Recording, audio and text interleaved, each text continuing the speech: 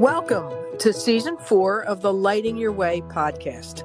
This season, we will hear from all types of guests who share their experiences, their insights, and their personal stories. Webster defines a system as a set of things working together as parts of a mechanism or an interconnecting network. Using that definition, the U.S. healthcare system would be an oxymoron. But for a minute, let's call it a system. A very important part of that system is a patient's experience, how they feel about the care they're getting, how they experience people interacting with them, etc. In this episode, we speak with Renee Pedro and her friend Rebecca Zarkowski, who happens to be my colleague at Guardian Nurses. Renee, who is a cancer patient, shares her story about recently being taken by ambulance to an emergency room and left to sit for 2 days. Her experience is disturbing. Sadly, it is not unique. Renee, Rebecca, welcome. Thank you for joining me on this episode. Hi, Betty. Thank you. Thanks for having me. It is a pleasure. Renee, it's great to have you as a representative patient. We're very always interested in hearing from patients, and particularly your recent experience. What we're talking today about is just really your experience in the healthcare system, but specifically, a couple weeks ago, you went to the ER because you had some symptoms acutely. And I think Rebecca, who is your friend, a longtime friend, and also a handy nurse advocate to call. Handy dandy, also suggested to your husband that you go. So can you tell us about, tee that experience up for us? Sure. It was a normal night. I'm a cancer patient, so I'm nauseous frequently. And I'd eaten dinner and felt nauseous. And I thought I was going to vomit. And I did, but I also vomited blood. Oh. And it happened once and we kind of blew it off. But then it happened 2 more times within the next 15 minutes. And I passed out and fainted twice in that same 15 minutes. And first thing my husband did was call Rebecca. And she told me to call my oncologist. But I think before we could call the hospital to speak to the oncologist, I fainted again. So he just called 911. Right. Okay. And good move. And I lived 2 blocks from a hospital. And they told me that was the only place they could take me because it was so close. So they didn't take you to your treating to where you've been treated for the cancer. No, I asked repeatedly, and they said they weren't allowed. So I had to go to the nearest hospital, just 2 blocks away. And about how far? I mean, do you know, Rebecca or you, Renee? Do you know how far the hospital that you would have preferred to go to is geographically? Yeah, about 8 miles. 8 miles. Okay. A lot of traffic, but about 8 miles. Yeah. So in an emergency, I mean, you can understand a little bit, especially if you're 2 blocks away. If you were maybe, in a more rural setting and there were 2 options, but so you go to the ER with your husband, and it's what? Maybe it was late at night, right? It was in the evening. It was about 8:30. We get there. It wasn't particularly very busy. They rushed me into a room and start to try to figure out why I was throwing up vomit. But they knew when I came in, they knew when he called 911 that I was a cancer patient. That was the first thing he told them. Okay. And I think the first thing they started to do was take blood. But midway through, the nurse, who was very young, couldn't find a vein or couldn't take the blood. So she just kind of gave up on me. And no one came back to finish my blood draw. Oh. Well, did anybody so You were just left in the room, in the ER room? So I'm in the ER room. I think that nurse might have been going off duty, so that's why she just left that, and then my new nurse came in. Okay. And a little while later, I guess they did get blood, but they did an X-ray, and the is it called the attending doctor on duty? She came in after the X-ray and told me I had pneumonia, and they were going to give me antibiotics and fluids. But you were vomiting. Oh, you were vomiting blood, and they told you had pneumonia? Yes. Okay.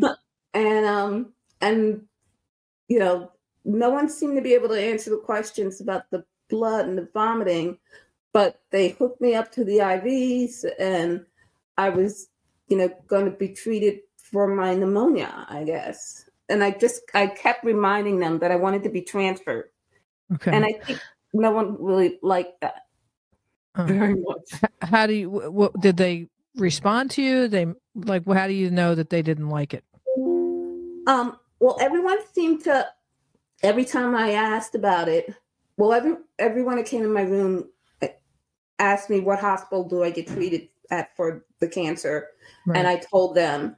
And then I said, and I'm going to get transferred there tonight, right? Did you put in that I want transfer? And, and it seemed like I asked the question too much. People were get frustrated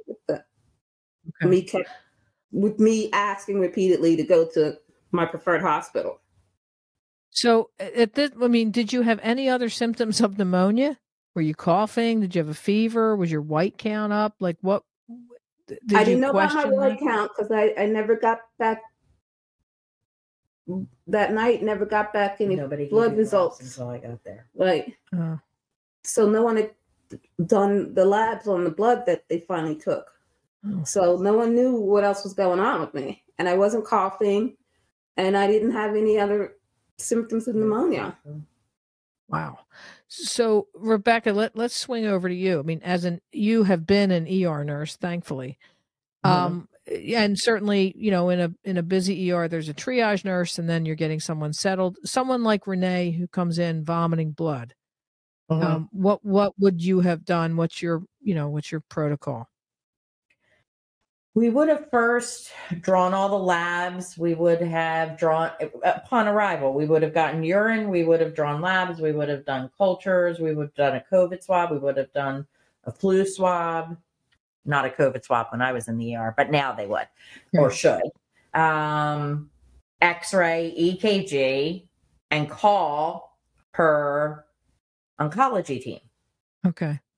And Renee, do you know if that was done? I know that the labs weren't done that night because my hemoglobin was really low. That they had to give me 2 units the next day, but no one knew that from the night before because no one had done the labs. Oh my God. Okay. And what else was done? Basically nothing. I think they did an EKG and they did the X-ray. They did the chest X-ray, right, and the EKG, and then I was left to wait for the transfer to happen. Yeah, nobody scanned belly. Nobody looked at her belly. Yeah, I was going to say you're coughing, or I'm sorry, you're throwing up blood, and they're giving you. They think it's a respiratory problem. So and they didn't send urine. I want to mention they didn't send urine. Well, they asked, but I couldn't go, so there was no urine. They had nothing to go by. But they never asked again. So you're sitting there with your husband, and what are you thinking at this point? I was still kind of loopy, but I knew that it was wrong. Like everything was wrong. I just knew everything was wrong. Well, no one seemed to be really in charge, and no one seemed to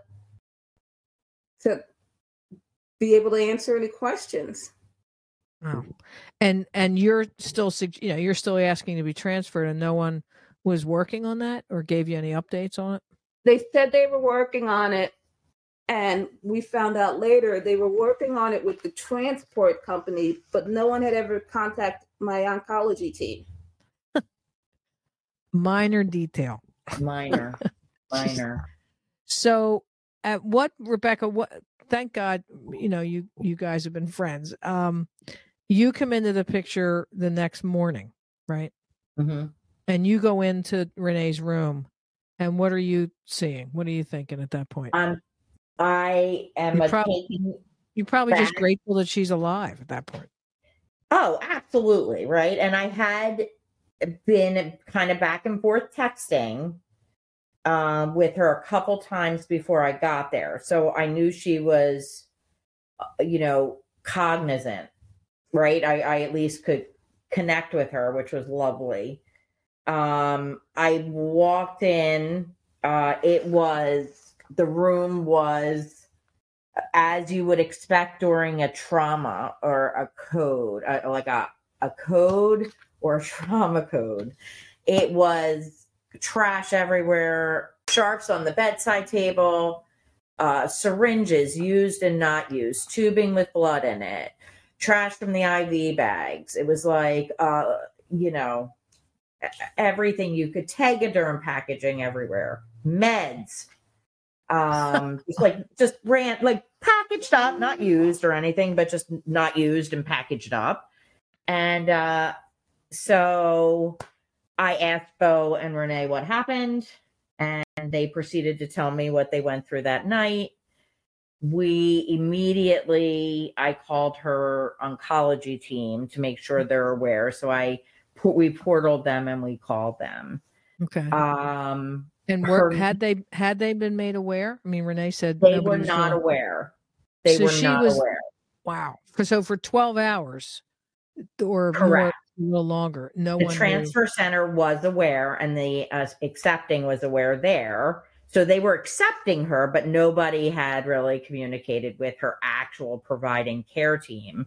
And in the oncology world, right, that's really unusual. I went from ER to oncology. So that is, most all the time, an attending can't call an oncology team fast enough, right?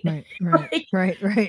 In my experience, I don't know now. I obviously can't speak to what's happening right now, but we got her nurse in, who was a lovely first year, ending his first year, GN year, or rookie year, and he was very attentive, and he didn't know all the answers, but he got them, and he shared her lab results, and we discussed a little bit more about the transfer, and he seemed to care, I would say. He was genuinely invested in the care he was providing, and he stood out, believe me, as a superstar during the time you were there.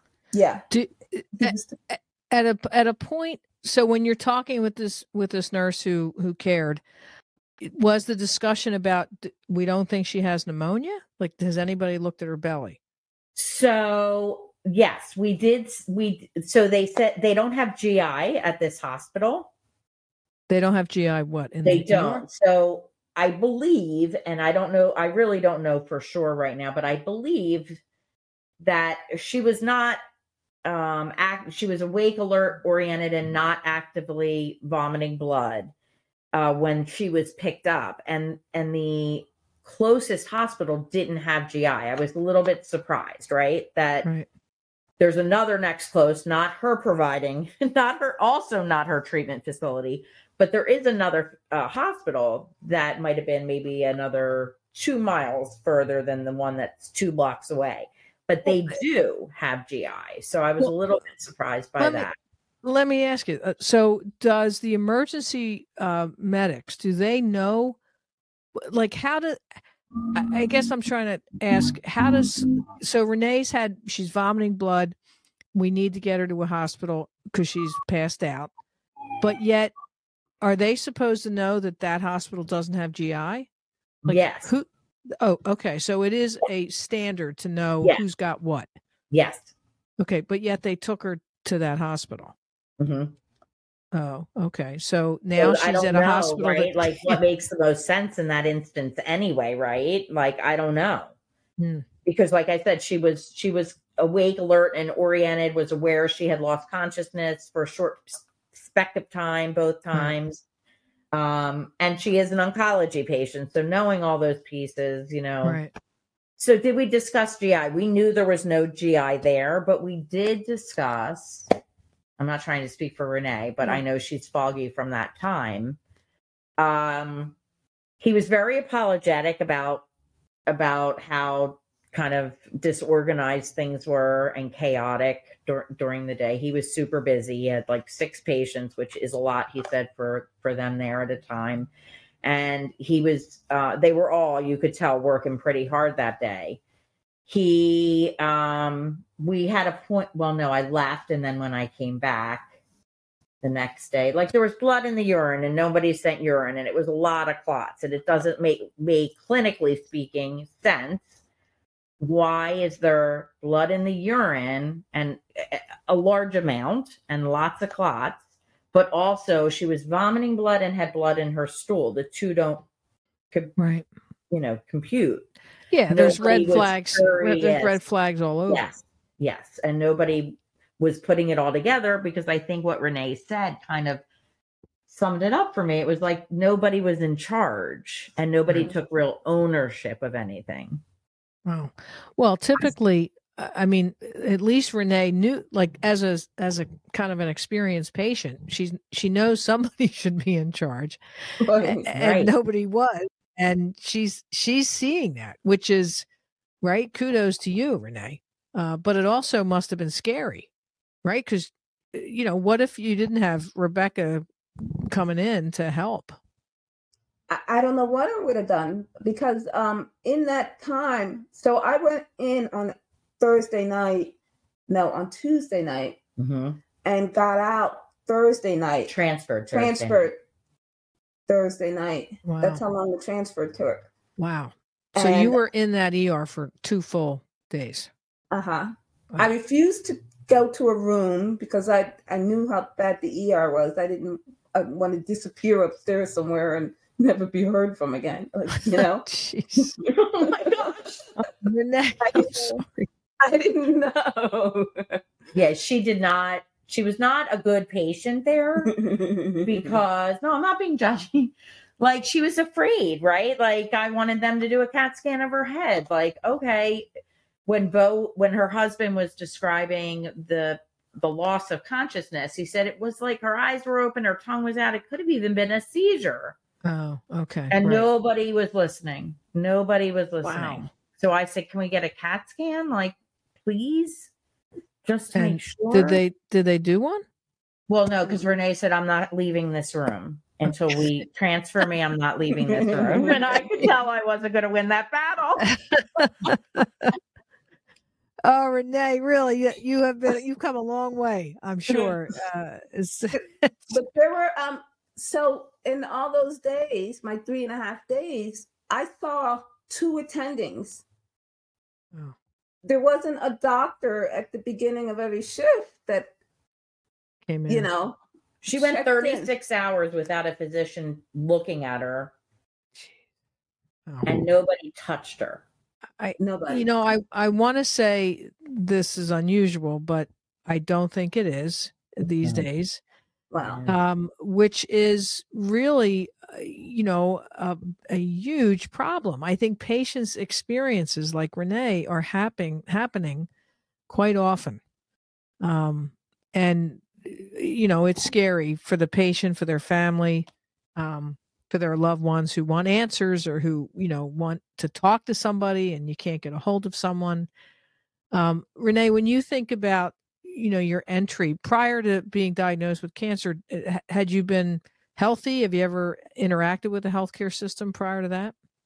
I was very healthy. No, when I was a kid, there was a surgery I had, which is very vague in my memory, at CHOP. And, so I don't remember that as a patient, right. But I know everything went fine and, my family was happy and I came out of it okay. But I was healthy before that. Like, I'd never been to that hospital. I had been to once for a sprained ankle about 5 years ago. I go in, I got x-ray crutches and I was done. Right. Right. But no, And I had no real experience as a patient. so when you look back, I mean, I know COVID colors a lot in your experience, and certainly now, because that's the crunch of staffing, the crunch of time, waiting, supplies, certainly full hospitals, which I think is partly what caused your delay in being transferred, is that the hospital that you wanted to go to was full. So there are a lot of factors that make it into this struggle that patients are having. So Renee, I understand that for your oncology treatment, you've been working with the same team, and that obviously has helped make that experience much more positive, even during COVID, right? Because of the consistency that you've had. Oh, absolutely. Okay. I think I'd be a wreck if I had to always see a different doctor, or Right. if things were Right. different every time. That would be Right. very stressful. So the home, let's call it the home team that you're seeing, right? The folks that you're seeing, that's an oncologist. Is there a nurse practitioner or a PA or some other physician extender? A nurse practitioner and the oncologist. And do you feel like you have a good, did they communicate well with you? They do. Yeah. Is that done electronically, or can you call them? Like, I feel like a dinosaur saying call somebody, but can you call them and get them on the phone if you have a concern or a question? They're still busy. I can call them, and eventually we go back and forth, and I can talk to the nurse practitioner.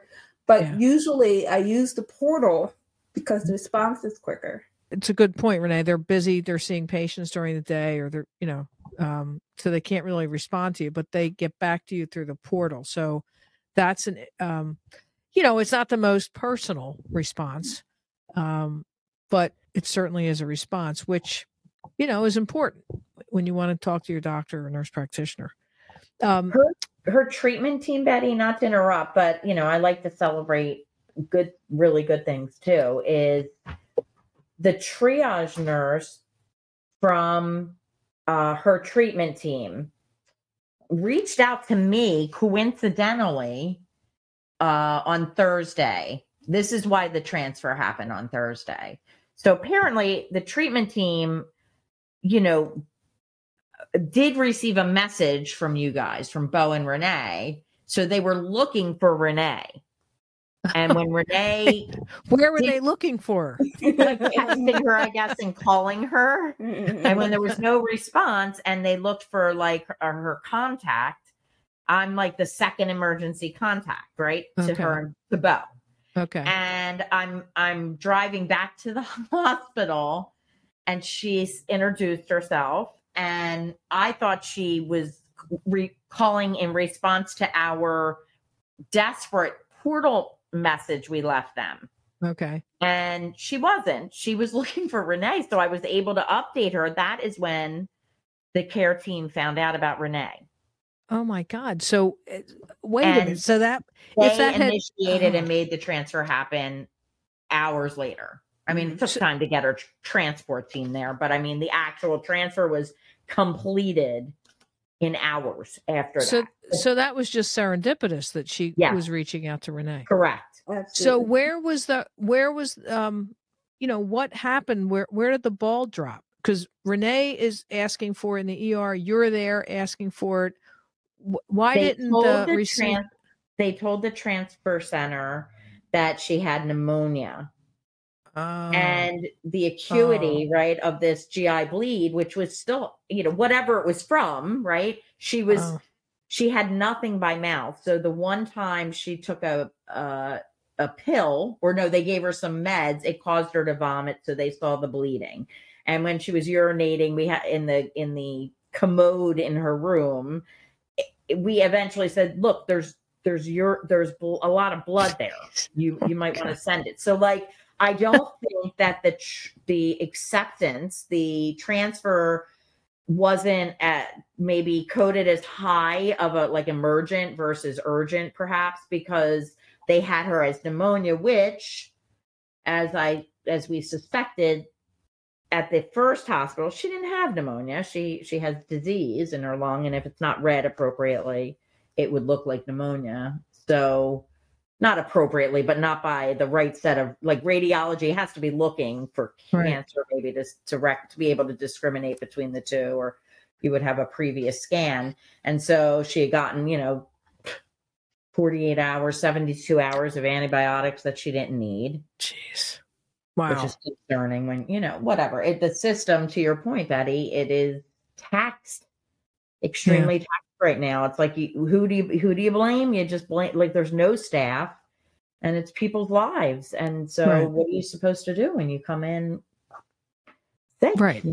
And I was also told that, because I asked, well, what if I just leave now and go home and take myself to the emergency room where I want to be? Yeah. And they said, that's against medical advice. And it kept telling me that. And then the doctor said, well, you're already on the list. You've been triaged already. You're at the top of the list. If you left us now, you'd go in and be a patient off the street and start all over again. Oh, yeah. So you're in the queue, but you weren't in the queue. But I wasn't. Well, you were, no, but you weren't at the level you should. I don't believe. Right, you were in the queue with pneumonia. Yeah, right. That's different than an oncology patient bleeding after they bleed. Oh my God. So Renee, I am so sorry that you had to go through this, because to your point earlier, if you'd gone to the hospital that you wanted to go to, which is where your treatment is, this would have been a much smoother admission. They would have figured out what was going on and you would have been home. I've always been preaching that the number one problem in healthcare, well, now it might be staffing, but is communication, right? It's always about communication. And Renee, your story embodies that. Mm-hmm. What? Wow. It sure does. Yeah. So it's sad because there was a lot of a young team at the first, right, and the second hospital. And you could understand as a nurse, Betty, remembering early years of working, how much you relied on veteran nurses to mentor you through these moments where you're trying to get that feel like, I know something's wrong, but I'm not sure what, or did I send the right, and did I consider every reason something could possibly be happening? And they don't have the time or the mentorship anymore to deliver appropriate care. And I'm afraid we're going to lose a lot of great young nurses who will not want to put their license, frankly, on the line at the expense of somebody's life. Well put, Rebecca. So Renee, let me close. Renee, well put, Rebecca. Renee, I want to close. I want to ask you a question, and Rebecca, I'm going to come back to you with the same question. So Renee, you've given this a lot of thought, likely, but if you had the opportunity to give one suggestion to the person running the United States healthcare system, as if there was one person, what would that suggestion be? I think, maybe there should be, because nurses are caring and everyone was nice. Every nurse I had was nice, but I think they need, some training in communication. I mean, as a patient, you're like just lost in the woods at a hospital. Yeah. I'm not so much anymore because I've been doing this for a while. But, patients just need someone around that can explain what's going on. Right. I think that's it. Can somebody explain this to me? Right. Right. It's simple. It's just a basic, simple, what's happening to me. Yeah. Right. Yeah. And what are you doing to help me? Rebecca, what about you? I know you've been a nurse for a long time and you've watched Renee throughout this treatment plan. But if you step back and you had the opportunity to give one suggestion to the person running the healthcare system, again, as if there was one, what would it be? I mean, it absolutely goes back to all levels of communication. There's usually, to your point, Betty, it's usually a failure to listen or to be heard. And I don't know. I have to think about the solution to it, because to really properly communicate, you need to actively listen. Yeah. And I worry that healthcare professionals aren't being given the time and the grace to actually listen. And if they did, though, if we could all listen, we would probably be more efficient. A lot of time was wasted, not even just like waiting for the transfer, but it was misdiagnosed and mismanaged. Right. For many, many days. And it was a result of, again, not slowing down and listening. It could have even been as simple as reading what was the triage? What did the triage reflect when the radiologist was reading this? Do you see what I mean? It's all from go. Right. It's a failure in the system to allow the time to do what needs to be done to care for a human being. Rebecca, thank you. That was a very articulate and impassioned response. Thank you. Thanks, Betty. You're welcome. Yep. Renee, I am glad that you're on the other side of this experience for sure. And I am very glad that you have Rebecca with you to help you through, just in case, you happen to call 911 again. But I think... I think you know where you're going. So thank you both for spending time and sharing your story. I really appreciate it, Renee. Thank you. Thank you, Betty. Thanks, Betty. All right. Thank you for joining us this week. You can find the Lighting Your Way podcast on Apple Podcasts, Google, YouTube, Spotify, and Stitcher. If you liked what you heard, tell a friend and leave us a review. You can learn all about Guardian Nurses Healthcare Advocates on our website, guardiannurses.com. So until next time, find some joy in your life, pet all the good doggies and kitties, and remember to tell your people that you love them. Take care.